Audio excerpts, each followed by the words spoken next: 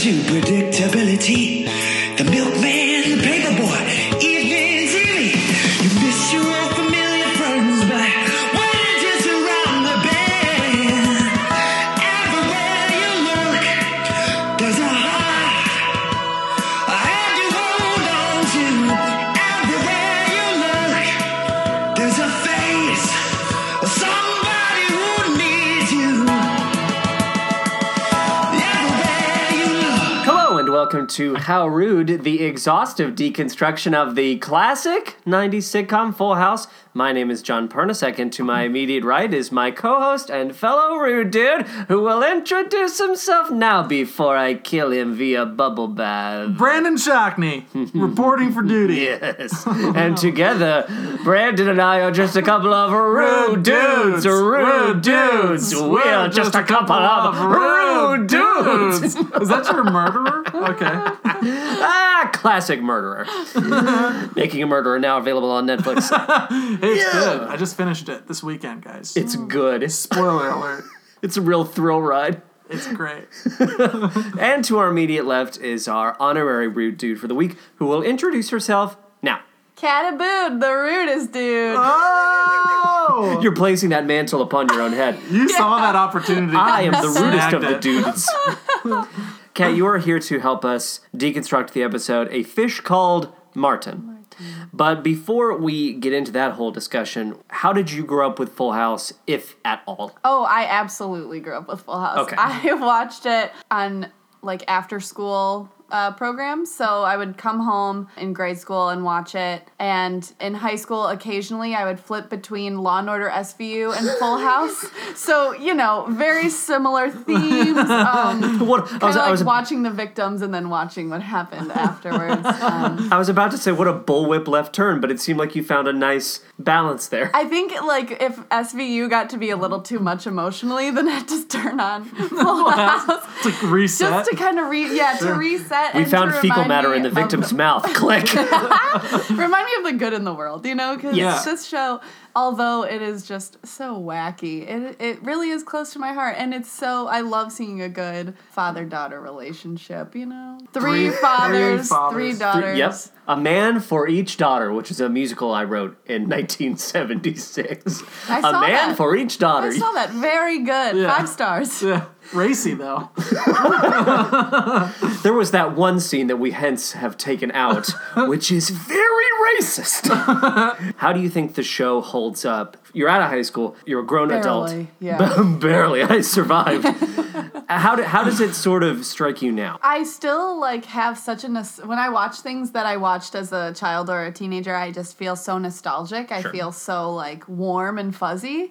I also am able to recognize things that are just so ridiculous, and I still enjoy it, and I still get that fuzzy feeling of oh, I'm glad I'm not watching Law & Order SVU. I did see nice. you had a few genuine You did. moments where you took that joke and you were like, yes. I felt embarrassed that I was genuinely laughing at some of the things that they were saying. There was a moment late in the episode where Danny was square dancing in his little square dance verse. You were like, Danny! Yes. Classic Danny Taylor. Square dance singing about scuffing up his floors. Though the characters maybe don't have a ton of depth, they also do have a ton of depth because they have incredibly recognizable traits that are for each character. They have traits. That's exactly what they have. Yeah. We know what they like. And what they don't and like. know what they do not like. And that's sometimes all you need, because this show is just so surface level. Yes. And it's only there to be surface level, and it does a really good job of being surface level. Not to mention their sex appeal that each and every one of them have. Okay, well, I honestly, my first note was, damn, John Stamos. Oh. Because I can't get enough of him. I just can't. Do you like his crazy tattoo, which looks like a slap-on out of a vending machine? Sticky tattoo? You know what? I don't recall what it looks like, but I'm sure. It looks to me, I always think it looks like pilot wings. Yes. Like the wings you'd get as a child. But he's the kind of guy who never got drafted. He never, he's never experienced genuine hardship. He's just kind of Greek. And if Stamos was drafted into Vietnam, he would charm the nurse that was giving him his examination. Yes. And he'd be like, hey, why don't you tell them I have flat feet And I'll give you a kiss. Okay. Okay, Jesse. Ooby booby. Booby, Jesse. It is literally Betty Boop who he's talking to. It must have been so easy just to throw out, if not to write the scripts, to sort of throw out basic ideas for plots. Because it's like, so we have the personalities, we know what they like, we know what they don't like. So in this example, of course, it's Jesse doesn't like square dancing. Hilarious. But you could do that with any of them. Mm-hmm. And they already have, like, Danny dates a messy person. Yes. Hilarious. Fish out of water story, because he's not in his element. Mm-hmm. You could just as easily say to Joey, like, oh, Joey has to go to a stuffy country club and not do any of his jokes. Yes. Well, this one's just another example, and I always think, like, it's something that, like, Becky and Jesse fundamentally disagree on, and it's why they're so wrong for one another. Mm-hmm. There's so many instances where it's like, maybe they shouldn't be getting married. Yeah. Well, they have superficial differences in taste. And that's not ultimately as important when you're getting married as, do we agree about money? Do we agree about children? There was that one episode where he's like, Elvis means so much to me. And she's like, well, being in the country means, like, where they wanted to have their wedding. And, like, the whole experience. And they, like, fought over that. That was like the A-plot of that episode. You could argue that they kind of dislike the other person's entire aesthetic. Exactly. Yeah, they definitely have all of the arguments that they get in are, for most people, reason enough to be like, actually, let's call this off, because we have fundamental differences in, like, who we are as people. Mm-hmm. Well, before we go into a more detailed discussion, like, of that, for example, Kat, if you were to distill this entire episode into a one-sentence summary, how would you sort of encapsulate that? A Fish Called Martin is an episode in which the family is bonded together by their tiny downfalls that cause them to need to build one another back up with cookies. Well done. I don't know. Yep. That was very good. Right? Everyone was yes, I think that's absolutely faithful to what was going on. Everyone was sort of showing off, like, oh, I'm insecure in some way, or I'm not comfortable in some way. My favorite thing is the way you present that question causes every one of our guests to become immediately like try frozen. To be like, yes, no, like I must like delve into the deep like nitty gritty of what this show's trying to say. But really, the show's not trying to say anything. It's basically like, a dad teaches his daughter about death on a very basic level. Yes. Superficial level. Yeah, superficial level. Not that I'm Oh, well, of course we can't go into anything without first discussing the cold open. Burr. This is the coldest of days for a cold open. It's all too appropriate. Yeah. January, am I right? Freezing. Freezing. I'm wearing 2 scarves. Scarf. Scarf. Fuck it. Scarf. Scarf for my scarf. Scarf snarf. Scarf snarf. Snarf that scarf. So this cold opening, we have the 80th version of Jesse's band, Jesse and the Rippers. Constant revolving members. There's one dude who always stays the same, which is the Garfunkel-esque man with like the curly ponytail. Oh, the bass player? Yeah, let me take this kinky-ass afro of mine, this white man's Jew afro, and bind it into a ponytail. He's always the consistent member of the band outside of Jesse. So what's really fun about this whole recording session, is that not only do they practice at the Tanner household, but they also allow Michelle to be an active part of their rehearsal. Fun or an abhorrent waste of a group's time. Also, you said recording session. It really seems like just a rehearsal. Oh, I'm sorry. Yeah, that's what I meant. So, not recording. What is happening? Michelle has taken this rehearsal hostage. I, as any member of this band, would just be like, look, Jesse, I understand. No one else is in the house. Michelle, you're on Michelle duty. Absolutely get it. We need to rehearse. Right, I have a quote here that's like, this convergence. Jesse, the band has been talking. Yes. And we know we know the band's called Jesse and the Rippers, but you know what's an even better name for a band? The Rippers. That's a great name for a band. It's okay. We'll go with it. Jesse, this indulgence that he has towards Michelle is shocking. And this fucking cold open is a full fucking play. It's nearly 3 minutes long, and I wanted to fucking kill myself. I like the idea of the band coming over and being like, we're ready, and Jesse's like holding a very like small guitar, like mini guitar, and they're like, Jesse, what is that? What is that? What is that? He's like, what are you talking about? This is my guitar. This is my guitar. He's got the toy guitar from Michelle, but then he takes out like a post-it set list. These are all of Michelle's requests. Let's see. We got Do a Diddy Diddy Dum Diddy Do. We got the Little Teapot song. We got Part of Your World from A Little Mermaid. I got 10 more, bitches. Yeah, they do. You think the joke of the episode is they're going to do that one song, the do-wah-diddy thing, right? Well, it starts off and they're just jamming, and you think that's going to be it. Yeah. Yeah, we're jamming in the front of the living room of a house in which 7 people live. Yeah, in a residential neighborhood. In a residential neighborhood. Where brownstones are smashed together.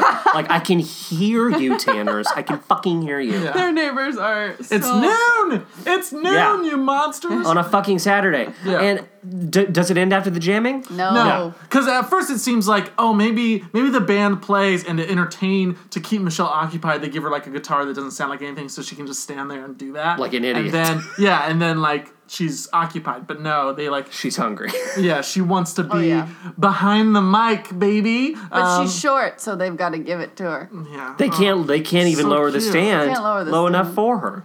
It's so cute that she's so short. So they sing Do-a-diddy diddy dum diddy do for what seems like an eternity. And you'd think that would be the end of it. It absolutely is not. No, it's not. We have one more song. I forget what the other song is. It's Teapot. It's Oh, yeah. I'm a Little Teapot. I was going to refer to it as My Little Teapot, but that's not what it is. Yep. And you'd think that it would end on her saying it. Like, My Little Teapot, 5, 6, 7, 8, fade out, theme song. Nope. We get the whole thing. Yeah. Oh, and by the way, did I mention that Do-a-diddy diddy dum diddy do, how does it end where they're like, which is the fake out way to end any song. Right. Oh, we're playing Billy Joe's Moving Out. I'm moving out. I think you said, well, are we watching a bar mitzvah? Yeah. Because that band is not booking any gigs except bar and bat No mitzvahs. way. Yeah. Yeah, no way. But even not bar and bat mitzvahs, because the people that I know who have had bar and bat mitzvahs had dancers and nice-ass bands, at least better than Jesse and They the had Rippers. dancers? Yeah, a lot of people did have dancers. Like salsa dancers coming in? No, kind of like hype people. Honestly, Oh. like hype people to be like, It's a bar let's mitzvah." all get ready for Isaac. Isaac? Dancing. Isaac comes out. the Jewish boy. Isaac comes out with ribbons and he's like, "Nyah. This is my 13. I'm a man. This is the only time when this will be socially acceptable. I'm a man." There is one new woman in Jesse's band. Come on. And she honestly looks pissed the whole time, in my opinion. Yeah, she because looks pissed. she's not playing an instrument, right? She's just a Just singer. harmonizing. She's on the tambourine. She's on the tambourine. You Is that don't the most hear condescending it. thing in the world? It is. But it's almost as bad as Triangle. And you don't hear it at all in the first song. She's literally just shaking it, and I'm like, that's not a real tambourine. No. She was probably brought onto the band being like, hey, you're gonna be our like What if it's a toy? lead singer. Yeah. Like with Jessie, and she's like, okay. And then this is like, in my mind, this is like her first rehearsal she's Yes. attending, and then this fucking like 5-year-old's like, Well, at that audition, she probably said, well, okay, here are the instruments I can play. I can play bass. I can play percussion. I can play fucking sax. I can play different types of horns. Why are you handing me a toy tambourine that doesn't work? Was it a rain stick? It has seeds in it? one of those like didgeridoos. Yes. What if it's like a kindergarten music class and it's like, here are 2 blue sticks? That's honestly probably what it is. She's a kindergarten teacher who's like, I'm looking for something to relax. I need to de-stress on the weekends. Let me join this band. Oh, it's a joke? Good. Oh, I'm with Good, kids even Monday better. through Friday? Oh, let me get one on Saturday for sure. Thank you. I thought I would get laid, but I got Garfunkel to my left. I got this wazoo at the fucking drums, and Jesse's fucking taken. And guess what? I don't want him. Yeah. Oh, God. And that's the cold open. Man. We come out of the theme song, and Becky and Jesse have just like, I don't know, blown each other on the couch or something. Yeah, they're fucking And they're- heavy petting. Double black jeans, both of them wearing washed Black black on jeans. black. Lots of Honestly, black jeans. real good look. Very cool that both of them as a couple are wearing black jeans, but If you got linter hair, you'll never see it. No. Then if their legs are together, you don't know where one leg begins and the absolutely. Disgusting. Why? So Yes. some amorphous blob of black leg. But don't worry, you can tell them apart because she's God. wearing the classic pink sweater with, I don't even know that neckline. It's like a shoulder turtleneck. Like the collar goes over the shoulders, not like just up at the neck. And this is an episode packed with fashion to begin with. absolutely. Yeah. But from the get-go, you get this pink, hot pink. If you touched it, you fucking burn yourself. But that shoulder collar has fucking gold doubloons in it. Yeah. Embedded. It looks like some pirate I inserted need them to hide in. these. Yeah. I need to hide these. They'll never find Pinkbeard's treasure in this here sweater. I rhyme, I do. I do, it's true. Oh.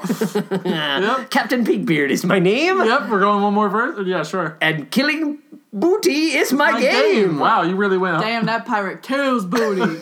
Hell yeah. This is my hype man. Make way for Captain I Pinkbeard. usually only do bat mitzvahs Yeah. and bar mitzvahs, but I'm doing pirates. Make way for Isaac, which is the most bar mitzvah name I've ever heard in my life. She said make way. Get the fuck out of my way. I'm Isaac.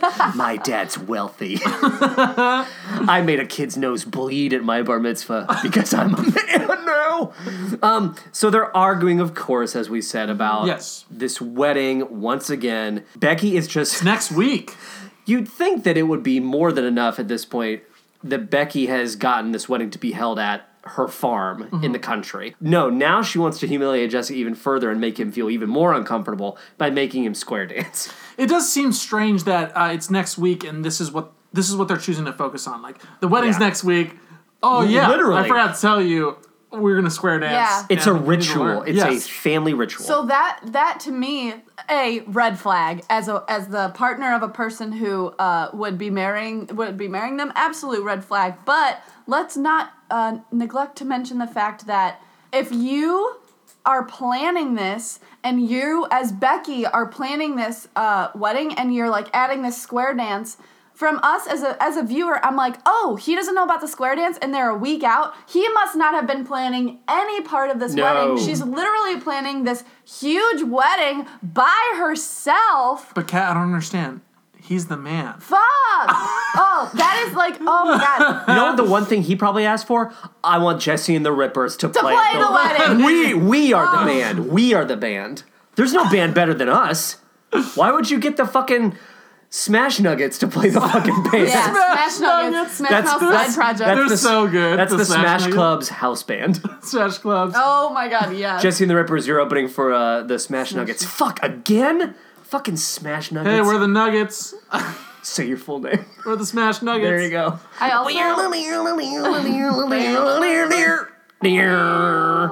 also sorry. wanted to point out my first I hate laugh tracks, and now as an adult watching a lot of the shows I watched as a child, just an enormous amount of the shows have laugh tracks, and this is absolutely one of them. And when they're talking about the square dance or arguing about the square dance, Jesse goes, "Did you just say square and dance in the same sentence?"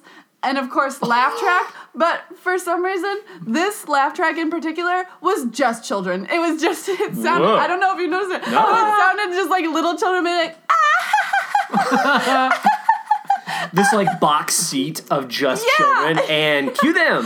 definitely the boom is just over a group of kindergartners. Just being like, Their warm-up guys let me hear it. it was just so funny to me. Because they're, What's worse, laugh tracks on a shitty sitcom or laugh tracks in an episode of Scooby-Doo where even a 3-year-old can understand that ain't in front of no audience. I know how cartoons work. You have to draw cartoons. I like the laugh tracks in Scooby-Doo. I think it's so strange because I agree. because it's a cartoon, but Yeah. that's why it works for me. I'm like, this is so weird. that show, I honestly am like, there are so many, I feel like they're just tearing down so many barriers or like nuanced things that show has that no other show has. Laugh tracks being one of them. This is the Scooby-Doo we're talking about? Yeah, but only tiny things. Okay. The animation at the time, you can tell, for example, let's say they're doing that thing where they run through the hallway and they're going through doors and Of course. Do you know what I'm talking about? Yes. They're going through different doors. You can anticipate their moves because for some reason the door that they're about to go through will be a lighter color than the rest of the animation. Absolutely. And you know what? That's something you don't see anymore, which is fine. Do you think that was a conscious choice? No, I was about to say. It might have been. I don't know. That's the kind of thing where you see I like these visual cues. Yeah. You see like a mountain, and there's a part of the mountain that's going to crumble, and that part is like lighter than the rest of the mountain because This is like He-Man and the Masters of the Universe limitations, where it's like I can see the seams where the background just literally ends, and it just repeats. I like to think that Scooby-Doo is a show where the creators were like, we want something for kids, but adults have to like it as well. So we're going to make it so basic to understand that kids can understand it. Hence the anticipatory color change and things. But we're going to add a laugh track because adults will love a laugh track. But it's always the most, I feel like with the cartoons, it's always the most listless, bizarre laugh track where it's people going, semi-interested. But it's not like kids are gonna like. What kid hears that line about square dancing and is like, yes, yes. Apparently, these kindergartners who went on a group field trip to watch the live taping of Full House. No, there's some dude in front of them that's just like, and they're like, yeah. They just cut out his fart noises, taking away his own thumb and then putting it back. Yes. How you do that? How you do that to me? That's scared me. How you do that? This insane child. I wish that was within the laugh track for that square dance line. This child's name. Square and dance in the same sentence. How you do that? This child's name is Dot. I'm Dot. How'd you do that? How you do the talking? My dog's name growing up, Dot. Oh, I was right on the nose with that. Yeah, well, she's dead, so. I learned about death via Dot. Dot death. Please don't cry. We're going to get into Speaking pet of death not here. crying, Michelle did not cry. She doesn't feel anything. First we have to see Michelle at her high before we can see her at her low. She comes home, and of course Danny has the immediate exposition. Anyone who walks through the front door has to handle the fucking brunt albatross of the exposition. And it's like, we went to the carnival. Michelle got I got a fishy. I got a fishy. Yeah. Look at him, I shake it, and he shakes about like a dumb fuck. How you did that? How you did that fish? Dot, please. All questions will be answered with time. I want fish. Where you get that fish? How he do that? How he do that? Dot is Mary Kate and Ashley Olsen's real life best friend. Everyone hates Dot. I loved him. 2 friends from 1 friend. Jesus Christ. I don't like you anymore. Give me the other one. The voice seems to be going in a bit of a racist direction. Didn't start that way, though. Let's be clear. But it didn't take long for us to get there. We didn't have to do a lot of hiking. So DJ's outside talking to a boy she met at the carnival. Bobby the Dunce. Did they drive Bobby the Dunce to their house? How is Bobby getting home? He actually probably lives down the street. He loves cars. So. He just hops on any car. He's gold. He's gold. I love your car. He's gold member, but he loves cars. I love cars. Cars. Cigar in a Corvette. That is so ridiculous to think about him being like, all right, Deej, gotta go. There's a Lamborghini. He pulls him. Just grabs it. He just pulls a Marty McFly. Yes. He just gets on his skateboard and grabs the fucking fender bender of a fucking manure truck. Hey, D-Dry. Do you feel that Bobby is a cute boy? Do you think Bobby is appealing to young girls? I will say this. No, but definitive. I like it. Here's what I will say. Okay, Caveat. Because when I think about him, number one, not into a guy who's into cars, and I don't think many girls at home. I think they would recognize and get on DJ's side with like, oh, he's not going to relate to her in any other way. She has to relate to everything he likes. Oh, fuck Bobby. But also, his hat was on point. Bobby's hat, backwards hat, flat brim. That dude knew how to rock the 90s. I'm not telling you. Yeah. Or I am telling you. I am not joking. I choose to tell you. That to me, so hot. Well, Bobby, of course, is played by Jason Allen. And Brandon, you looked him up before we started recording. Yeah. What can you tell us about Jason Allen's resume? You know what? Not the most lucrative actor following his shocked. one episode on Full House. Are you JKing? He was a couple recurring episodes on Step by Step, however, as Phil, you know. But his most recent entry, which was the 2001 movie Tomcats, as Otto, and let's take a look at the poster for that. Oh, great! So the last man standing gets the kitty is the name, is the tagline. And for you at home, that the front picture that we're looking at is a woman with boxers on, and they're falling down her hip as she pulls them down. She's got a belly button ring. Because the belly button ring is a what? It looks like it's an engagement ring. Yep. Am I lying? No, that's an straight engagement ring. Yep. So what we can only insinuate is on her boxers there are all these polka dots filled with pictures of people in the movie, and we can only guess that the man who is just happens to be, is that Jerry O'Connell? Yes. I think that's Jerry O'Connell. Jerry O'Connell, who is in the polka dot closest to her vagina. On her crotch. Oh, okay.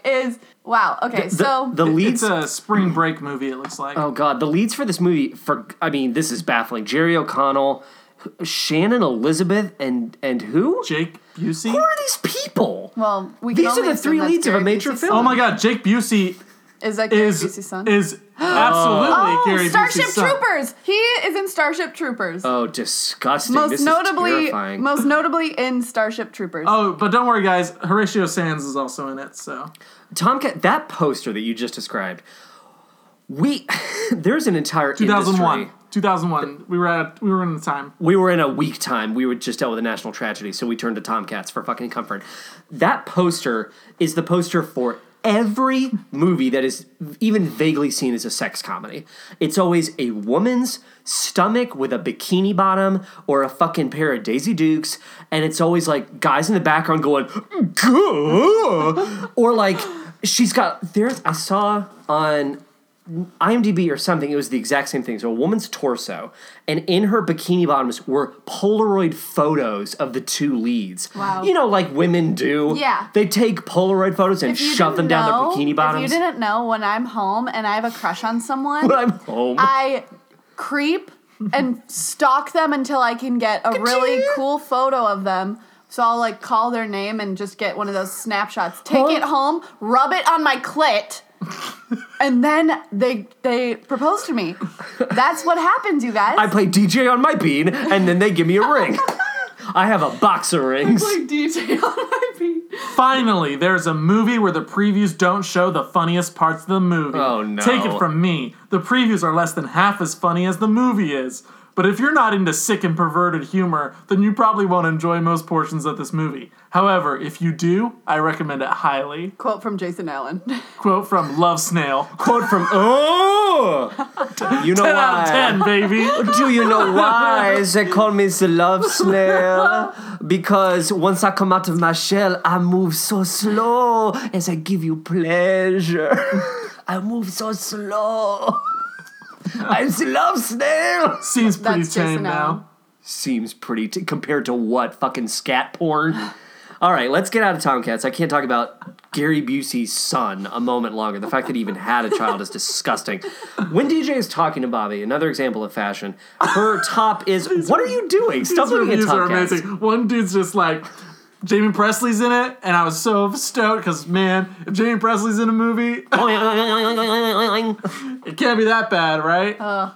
Anyway. Jesus Christ. She's wearing this top that looks like your grandmother's bathroom wallpaper with like beautiful roses. What are you doing? Are you... Pay attention. Who cares if the movie wasn't serious? Who goes to a movie to be serious anyways? Serious? One for Tomcats, please. I've heard it's quite a serious film. A movie should be an escape from everyday life, and Tomcats was a perfect escape for me. All right, I'm done. Tomcats was an escape for me because I jacked off the entire time I was watching it. Quote from Jason Allen. I came in a child's hair. Quote from Jason Allen. I'm a disgusting monster. Fueled... Quote from Jason Allen. I put a sandwich in my ass, Jason Allen. Quote from Jason 5 stars. The New Yorker. The New Yorker. There's a cartoon of a black and white sketch of like a man sitting at a desk and another man with glasses, and the man with glasses is saying, "I enjoyed Tomcats." That's it. Thank you, New Yorker. Thank you. One for Tomcats, please. I've heard it's quite the serious film. Well, you're an idiot.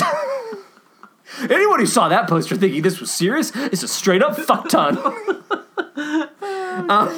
So anyway, DJ's ensemble. DJ has a terrible ensemble. She panics because Bobby's like, I like cars, and she's like, me too. God, same. It's like, oh my God, can I call you so we can talk about cars tomorrow? While I do things to myself. I'm ready. I'm ready. Sitting at home with like a piece of toilet paper on his bare chest. So looking at Auto Trader with the phone up to his ear. He's got a Hot Wheel in his mouth.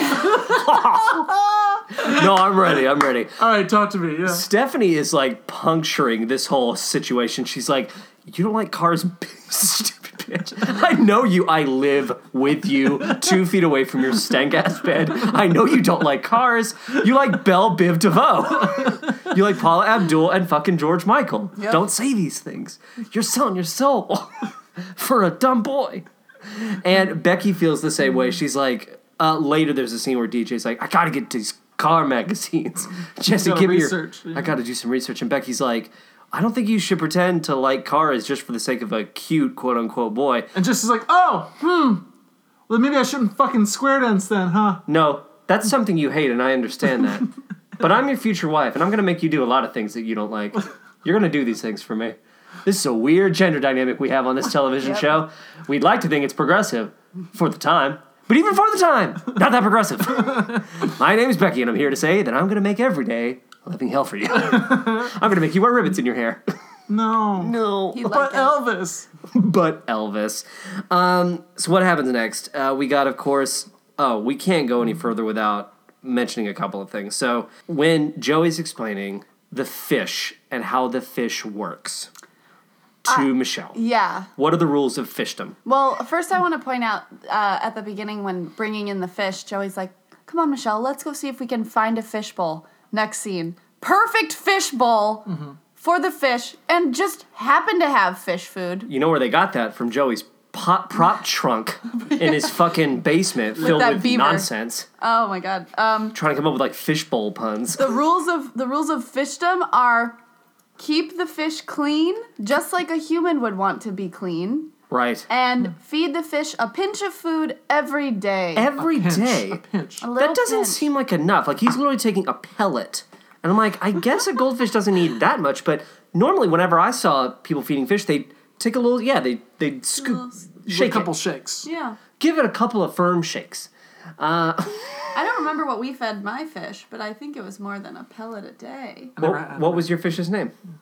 Goldie, I think. Classic. We got fish. We got 3 fish because there were 3 kids when we were children. It's only fair. My fish died quickly, and I flushed down the toilet while on the phone with my grandma mourning because I was so sad about the loss Getting of my rid of the fish. body. And then I accidentally flushed the phone halfway down the toilet because I was crying and dropped the phone in the toilet while flushing the fish. It was so messy. Grandma panics. She's like, what's happening? So there's 3 kids. Yeah. Just like Full House. Just like... Which one are you? Where DJ. do you fall? I'm DJ. You're the oldest. Yeah, I'm the oldest. And then I have a sister named Margaret who'd be the youngest, like Michelle, and Paul, my brother, would be Stephanie. Okay. But I don't know if the personalities are really in line, but... How did your fish die? Old age. You said it died first. Yeah. So how long did that take, do you think? Like a day, probably. It was very quick. It was quick, but also painless. I think it Fish got aren't fruit intimidated. flies. No, I think it was Old age? intimidated. Yeah, no, I don't know. I'm sorry, my family bought me an already 80-year-old fish. We started a fish hospice, and Goldie was the first to go. Come in, lay down. My These fish are your is final dying of moments. old age. Squeeze. My tiny fish stomach, it can only process 1 pellet a day. Squanch. Okay, so as, of course, fashion yet again, Joey's explaining how to take care of the fish, and he's wearing, Brandon... A barf shirt. A barf shirt. Welcome to Calvin Klein's Barf Line. It's got all these poppies on it, but it's also segmented like in comic book panels, and everything is like the background for a book about Mist. Like a Mist survival guide. It's the background for all those fucking books. Like a large fucking poppy blooming, but also ancient wood. It's like brown orange bullshit that makes me think of barf. Later in a moment, we're going to get the infamous fish bath. So Michelle thinks to herself, oh, Joey told me I have Fish bath gate. Fishbathgate. Hashtag Fishbathgate. 2016. It's hard to say fast. Fishbathgate. She gives the fish a fucking bubble bath because Joey didn't explain it properly. Which she does call him out for eventually. Yeah. She said, well, you didn't fucking tell me. Would that kill a fish? Probably because of the bubble. soap, yeah. The bubble and all that chemicals, such a direct concentration of chemicals onto the fish. Science. I don't know. If it was just a bath of just water, I'm sure it would be fine. Yeah, unless it was like scalding hot. Which is also maybe, I mean, if you're giving a fish a bath and she filled the tub up oh man, that was a lot of water. High. So that must have been hot for that fish. What do you think? What do you think the chances are she killed the fish before it even touched the water? And this is her covering. Come on, get out of here. There you go. You need to learn how to not move. When I call for you, Martin, the fish. Martin the fish instead of Martin the fish. You seen Finding Nemo? No one going to find Martin. No one Finding going to Nemo's find cute because one of his fins is fucked up. Martin. Oh no! And the whole time Martin's just like, where's my wife and kids? I had a family. A job. I was happy. Yeah, I was a scientist. I was a carnival fish. For weeks on end, he could only stare at his family through the other plastic bags as they were all in their own separate bags. Daddy. No! Daddy. He watched each of them get picked. Daddy, please. I'm a reward. Where'd my dad go? None of the men in the family know how to explain death. Mm-hmm. So, here's my challenge that I just came up with. How do you explain death to a 3-year-old, 4-year-old, I think it is? If your fish has died, how do you explain it to a child in a sensible way that makes sense that they can understand? Because these idiots don't know how to do it. I actually do think they do it right at the end of that conversation where they're just straightforward. They're just the fish has died. It's moved on. And they're Michelle she understands what dead means. Mm-hmm. But what if I thought that this conversation was getting to a point where we have to explain what death even is. Mm-hmm. Yeah. But she already seems to know that. Mm-hmm. So what do you say to a little kid when it's it's dead? What does that mean? I'm taking it into a heavy direction. Well, if she knows what dead means, you're saying, what if she didn't? What if would she? You do? Yeah. I'd say your fish. Its time on Earth was over. Mm-hmm. So interesting. We all have time on Earth. We get a certain number of years or days or months, and your fish had a bit shorter time than other fish. Yes. So now its time is over. So it's going to. We're going to put it somewhere where it will be remembered and respected, mm-hmm. and it will just rest there. That's good. That's actually pretty fantastic. I think I've got 2 6-year-olds, so. And I think connecting it with making sure to connect it with birth and being remember there was a time where you entered this world, mm-hmm. so you started and there's no, I don't remember that. So there's no, you might not, but there's everyone has a cycle. You moved through the Great Veil. Explain. Just I knew you'd just take pop this. Pop them in front of Lion King. I knew you'd fucking do the Mufasa routine. Yeah. Our bodies become the grass. I think it's a great way to explain. It is. That's a great philosophy. There's John, get the fuck on board or get the fuck out. Kat, do you have 2 6-year-olds? I have 4 actually. 4 4-year-olds, 2 6-year-olds, and a mom. Me, I'm the mom. I have a mom. Me, the mom. You have a brood? I have 3. An Abood brood. Welcome to my Abood brood. Full of rude dudes. The Von Trapp Aboods. I wish they were here. I've got Liesel, Diesel. Liesel and Diesel. They're the tough ones. But Ginny, Marley, me, and Irene, they're good. This is Shalom. This is Aloha. Jenny, Marley, me. I have greetings from all around the world. Kat, we're worried about you. These are small straw dolls. I've taken to making children. I genuinely have little worry dolls in my purse right now that sound like what you're describing. What are you? I have no idea what you're talking about. Oh, I can show them to you. Worry dolls. Yeah, my aunt went on a trip to Africa when I was little. Okay. And she brought me back this little box. If that had shattered into a million pieces, I would have been so mortified. I mean, it would have been your own fault. I've had this since I was probably like 8 years old. Oh, wow. So it's a little wooden case. Little wooden box, and inside you have little worry dolls. And so these are just little dolls that were handmade. And they're people. Yeah, they're little people. They have little outfits. It's like paper rolled up, and then thread is around it with some... It looks kind of like they dipped it in tar or something for the hair. Okay. And then little skirts of felt. We should stand them up and then take a picture of them. That's a great idea. So we can put it on Facebook. Oh, they do have... Some of them have faces. Yeah, some of them do have faces. It looks like this one does not. I think like that you just like, when you're worried, you just kind of hold them, and there's like more folklore and like tradition that goes into it, I think. But that's always been my little thing about them.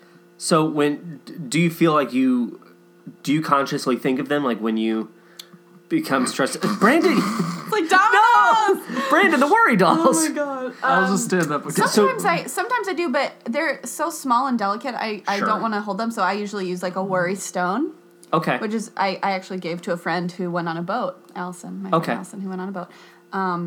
So that you have something tangible to hold on to. Is that from a different culture, or is that also from... A worry stone? I'm not sure what culture that is, actually. Okay. I just bought one at like a store where you can buy crystals. Brandon just allowed most of these worry dolls to just remain on the ground, so it looks like some sort of weird tragedy has occurred. We can move these, I'm only gonna take a picture of the two on a date. Okay. A date like Bobby and DJ, but Bobby and DJ will never get their date. The date that, never was. So they tell Michelle that he did. The fish is dead, but then they also have to break maybe even the harder news, because she asks, how did the fish die? And they mention the bathtub, and then she has the realization that she has killed the fish. Yes. And then when they get her a replacement named Freddie or Franklin or something. Freddie, you're right. Freddie the fish.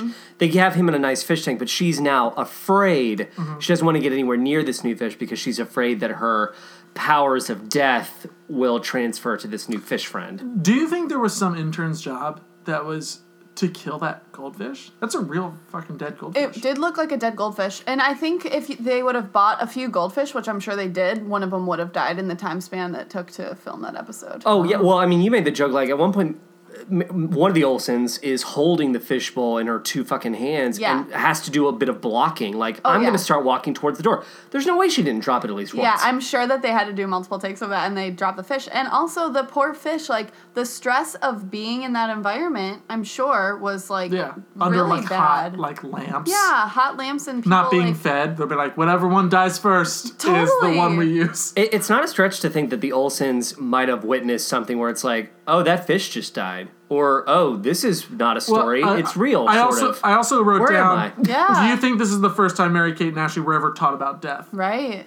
Like, it was through this fucking script. Oh, I hope not. Oh, well, I just sort of realized that on some level they would have to, even before they did the lines, they'd have to be like, this is what the story is.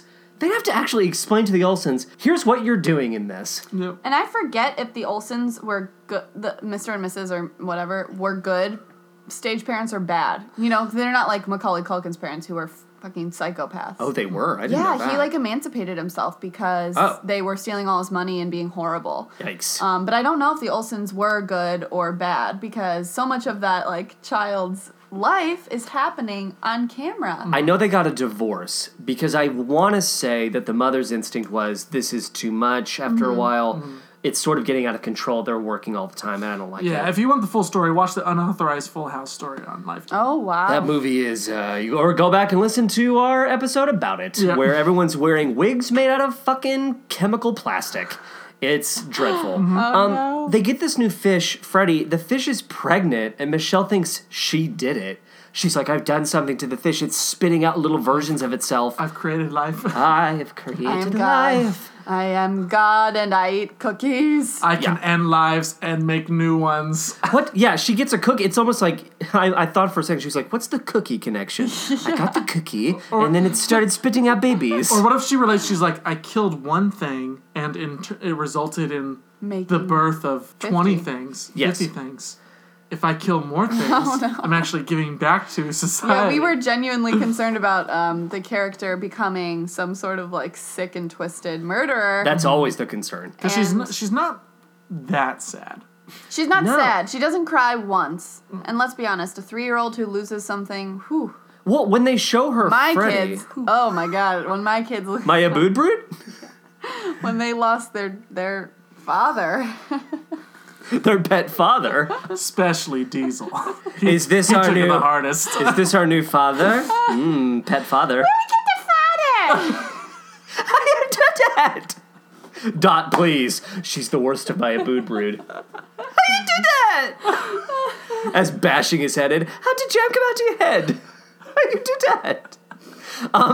When they show her Freddy the fish for the first time, Jessie sort of Superman flies her into the room and she's like, yay, I'm having the best day ever. She's completely forgotten about Martin. And then they show her the new fish and that's when she's like, oh, fuck, you're reminding me about that bum-ass fish? Really Well, now triggering, I'm sad. Really triggering for a kid if they were genuinely sad about losing their animal. That would be very difficult for them, I think, to feel like... Here's another life. Yeah. Well, and Danny's like, love this new fish. And Michelle's like, no thanks, I don't want to fish. Love this. Danny is so annoying. Yes. He's like, Michelle, you don't get it. I fucking bought this tank. It was really fucking expensive. And this fish that actually looks more tropical and a little bit rare. It's like this weird black fighter fish or something. The like beta ones. Yeah. That like if you put another fish in there, they like and probably will eat its bash it. children. And that's why they separate the fish from its children. Oh, and in case you didn't think that there were 1,000 understudies in the cabinet, Joey opens a fucking pantry and there's fucking 30 fish bowls.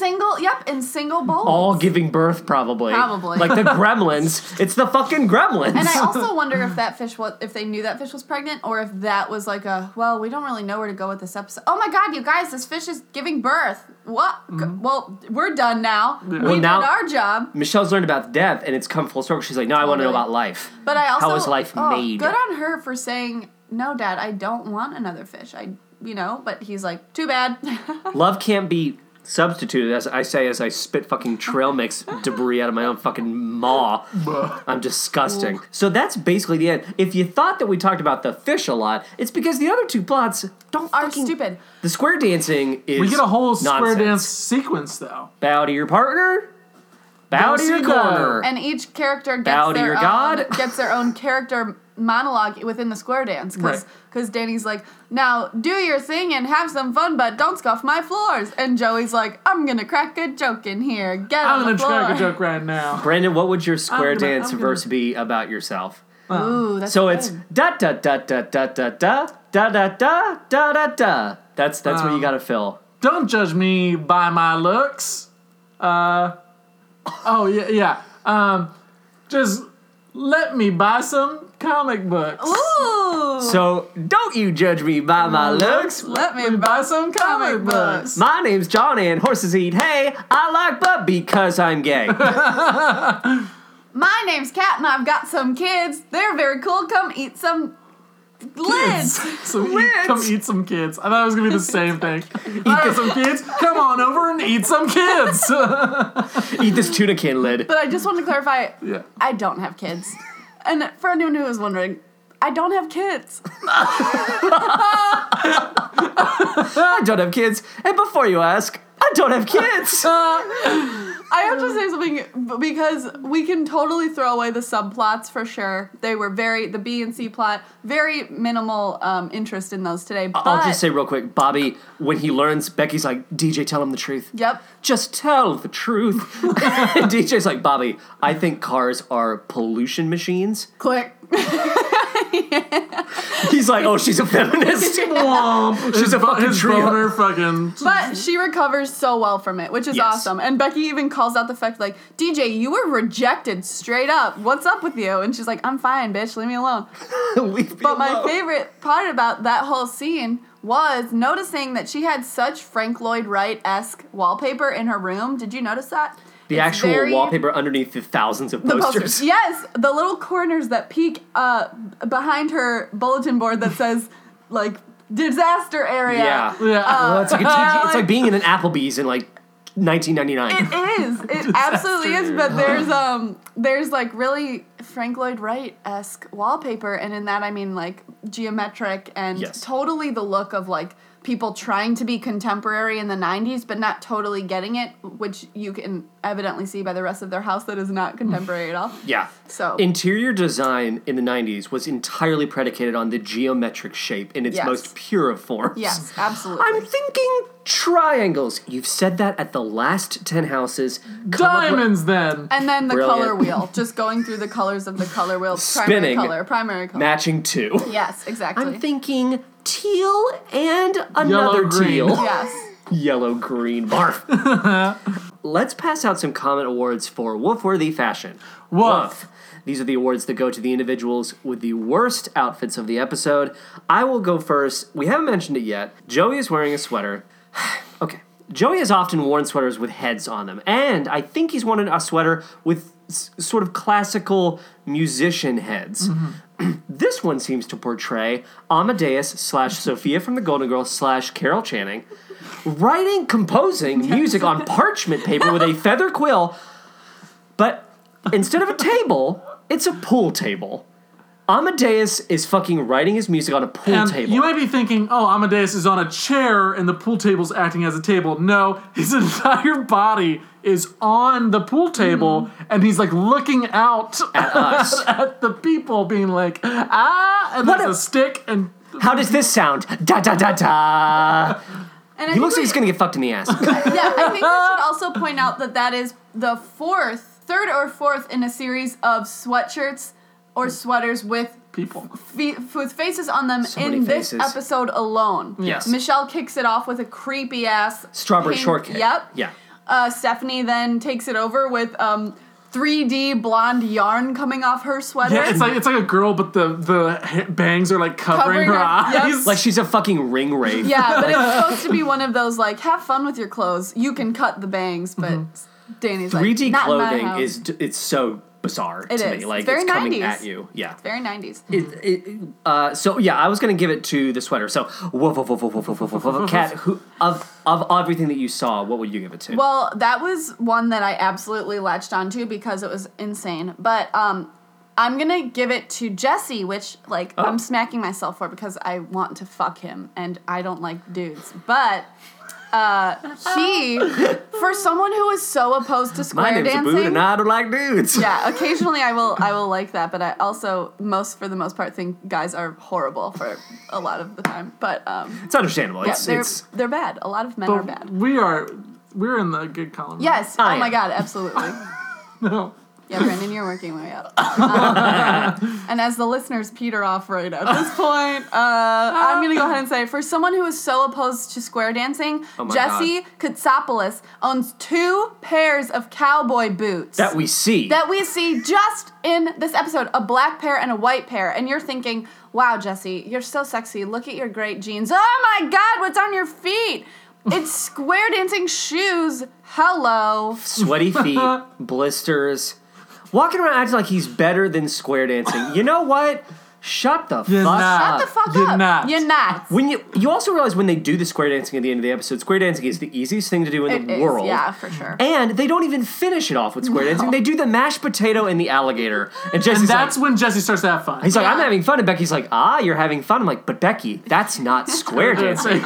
That's part of Jesse's aesthetic, which is shitty rock and roll from the 50s. Totally. Woof, woof, woof, woof, woof, woof, woof, woof. And Brandon. We've talked so much. I'm gonna let's go back to the barf shirt, and enough said about that. Cool. Okay. Now, Ken, I know that you brought a scene to read, correct? Yes, I Okay. can get that. I have not pulled it up. I do. We can As talk you bring watches. that up, I guess I just have one question based on this episode.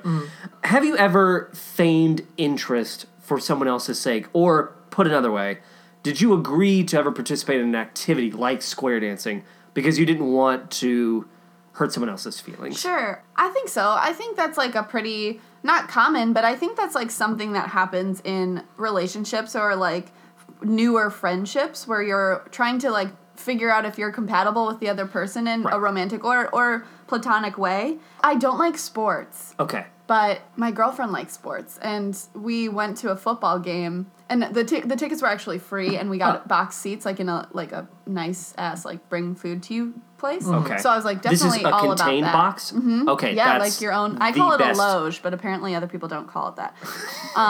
What game is this, Mets game? No, this was in Nashville. Our friend got us tickets to see the Titans, and I don't like sports, but I was like, you like sports, so we'll do this. But it ended up being fun. Former guest of the show, Becca Barish. Oh, yes. She's been on here. Former guest, yeah. Yes. Woof, woof, woof, woof, woof. I love how you whisper. You were like, "Is this Former a? Is guest of this the show. no? You were like, "Is this a Mets game?" Yeah. This Mets, Okay, she loves New York. Oh, okay. She loves New York sports. And she actually also helps write this Full House fan fiction that I don't know if we'll have time to read the whole thing. I don't know if how you feel about that, but...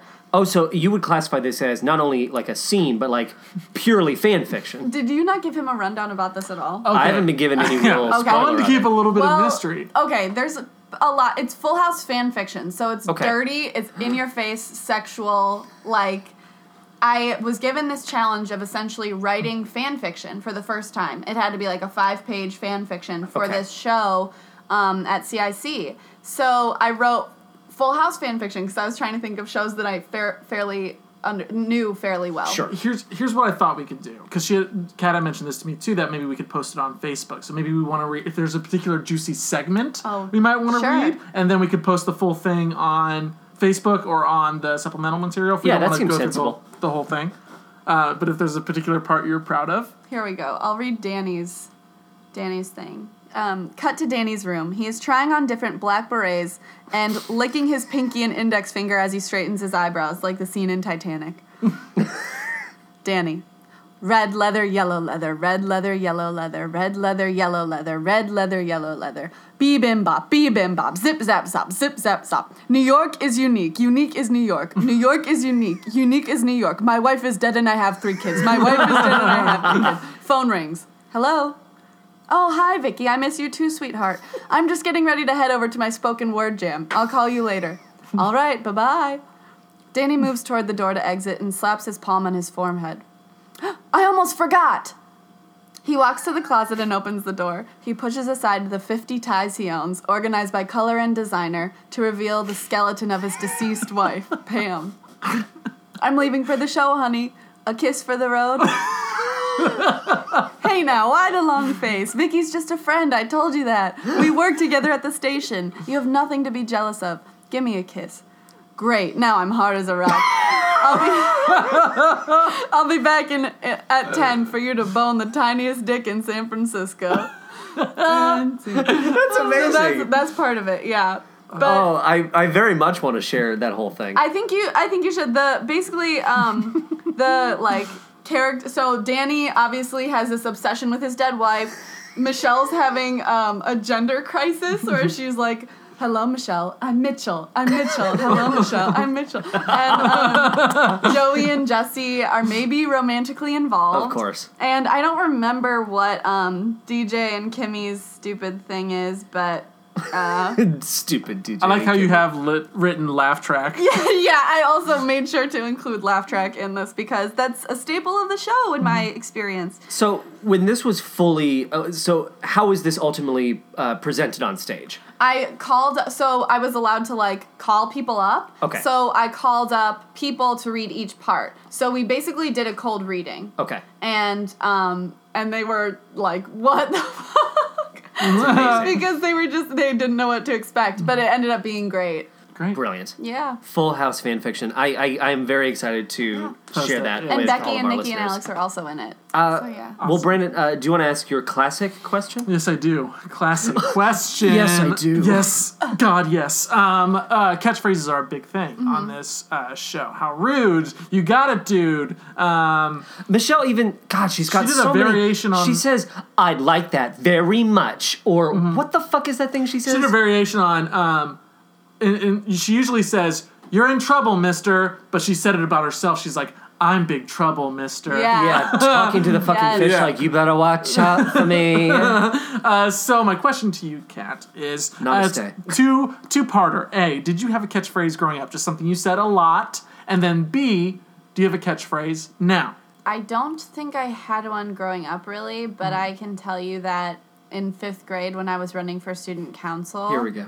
Fifth grade student council. I put so much effort into writing a speech. I campaigned simply by having my speech and then taping a photo of myself to the back so that when I was reading my speech, people could see that it was me, even though they could see by looking at my face. I was about to say, unless you were holding it directly in front of you. Yeah, and... Reminder, this is who's talking. Yeah. How'd she do that? That's a face. And then the thing was, vote for Cat, she's not a rat. Because what else? Because I just like rhyming slogans. But then I lost to Charlie Clark, who had a speech impediment where he couldn't say his R's. What the fuck? And Pity votes. He did not even, she was our teacher. I just don't think she wanted me to win, which whatever. What the fuck? She was like, okay, those were the speeches. Does anyone else want to become student council president? Does anyone else? Like a quick write-in? Yes. Who wants to write themselves in? And Charlie goes, me! And he comes to the front of the room and he goes, vote for Charlie! And he won. And I was so wait a minute. I can't upset. say my R's, but I shoot for the stars, Charlie. Damn. So that would have been better than vote for Charlie. So you did a Vote for speech, and Charlie. how many other kids did? Probably 3. Okay. 3 other kids. So maybe So she wasn't satisfied with any of that. them. Which, like, I had probably a great platform. I mean, even as Vote a 5th for grader, I Charlie. was incredibly organized, but did confuse the words cleavage and cartilage. But how was In my speech. In general, thought that getting your cartilage... Many would getting your say that cleavage showing pierced. cartilage at a cocktail party is uncouth. She got her cleavage pierced, but she actually got her cartilage pierced. A big misunderstanding. how did Charlie look in a backwards hat? Maybe that was the deciding? Couldn't fit on his head. Same situation as you, John. Hey! Huge head. This kid had a huge head. What would you Huge have? What would you have done on 5th grade student council? I think that I wanted to include more classroom meetings because I felt like none of us were on the same page. What does that even mean? What do you need to be on the same page about? The only page you need to be on is the teacher's I page. think that was the issue. I think the teacher was scared of a mutiny almost. She was like, "Oh my god, These kids will students rise will up." unionize. There will be Yeah. a weird a literal student union." Today, I don't think I have a catchphrase either. I think there are things I say a lot. For example, like very cool, or like pointing with my hands a lot, or like very cool. But That's. I yeah, mean, I'm I think that would be. I think I'm a Fair. feminist, so I probably say a lot of like more women should be doing that. That's probably Okay. my catchphrase. You just like, hey, more women should be doing More that. women. Well, where are the women? So yeah, that's what. You go to a baseball game where the only people on the field are men, and you're like, more women should be doing that. Well, it's true. It's true. Women can play baseball too. Yeah, and if you've gotten anything out of this podcast, I hope it's that you understand that I really care about Baseball equal rights. and sports. And yeah, definitely.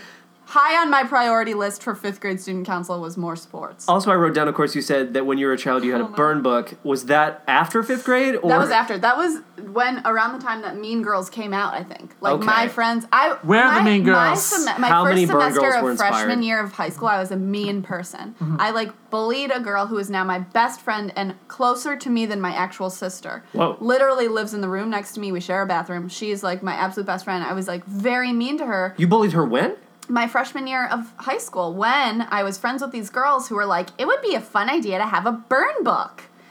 It was bad. Was it like a big book or like No, a little notebook? I think we honestly started it, and I was like, I can't do this. This is fucked up. This is really messed up. I don't know if they continued it, but these are girls I stopped speaking to after my freshman year of high school, so... Good for you. Yeah. You tried for a time to pretend that you had an interest in this burn book, but like DJing cars, you realized... I It's can't not fucking me. pull this off. This ain't Exactly, me. but and I when they learned handled- that, they went click. I handled the rejection a lot worse than DJ. Really? I just, When like... they pulled away? Well, I had a really hard time figuring out, like, oh, I don't have to be friends with these people because, you know, high school is this, like, I saw it as this way to just have, like, a new start, to be your own person, and that is cool. And then I just turned into a horrible version of myself. But then I brought it back and then ran for student council again and got class president sophomore year. What platform did you run on when you were a sophomore in high school? Did you want more class meetings? More class meetings. No, back then, like, that year, it was, like, more focused on dances and, like, organization stuff, which I actually really was good at and loved.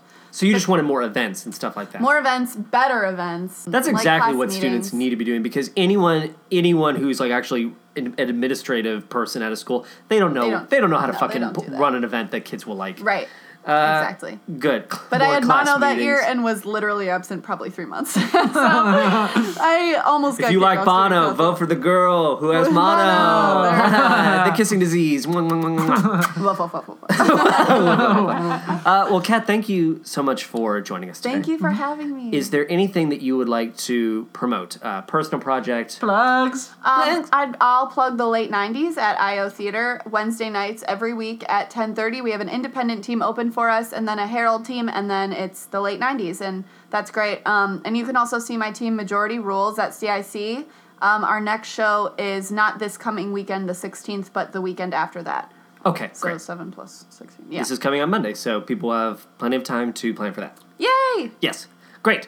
Brandon, would you like to talk us through all of the different ways that listeners can find us? Yes, absolutely. Of course, we are on iTunes, so please subscribe, and not only subscribe, but leave us a 5-star review. We would very much appreciate it. Review. Just to say this real quick, Taylor Kingston did not write a review for this. That's why right. we didn't mention him. That's right. He's Our not, friend Taylor Kingston. we will always include him. Rest in peace. You can also find us on Stitcher. If you have that app, we are on there as well. You can also find us at howrudepodcast.libsyn.com. We also have a Facebook page, so find us on there. Yeah, it's a Facebook page, not a closed Facebook group.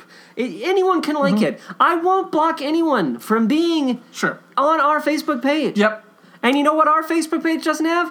Animal porn. Okay, just to give you all some context, John is blocked out of the Full House TV show fan group, which is hilarious. Run by Mad Men. Yeah. It's like a production of Marat Sod over there. Yep. It's disgusting. It's funny because I am in the group and Yes, John and is so is not. Carlos. And so is everyone but John that requests to join. Anyway, we also have a Tumblr where you can watch all our supplemental material. if I may say. H- Yes, give them the address. I'm sorry. hrpodcast.tumblr.com.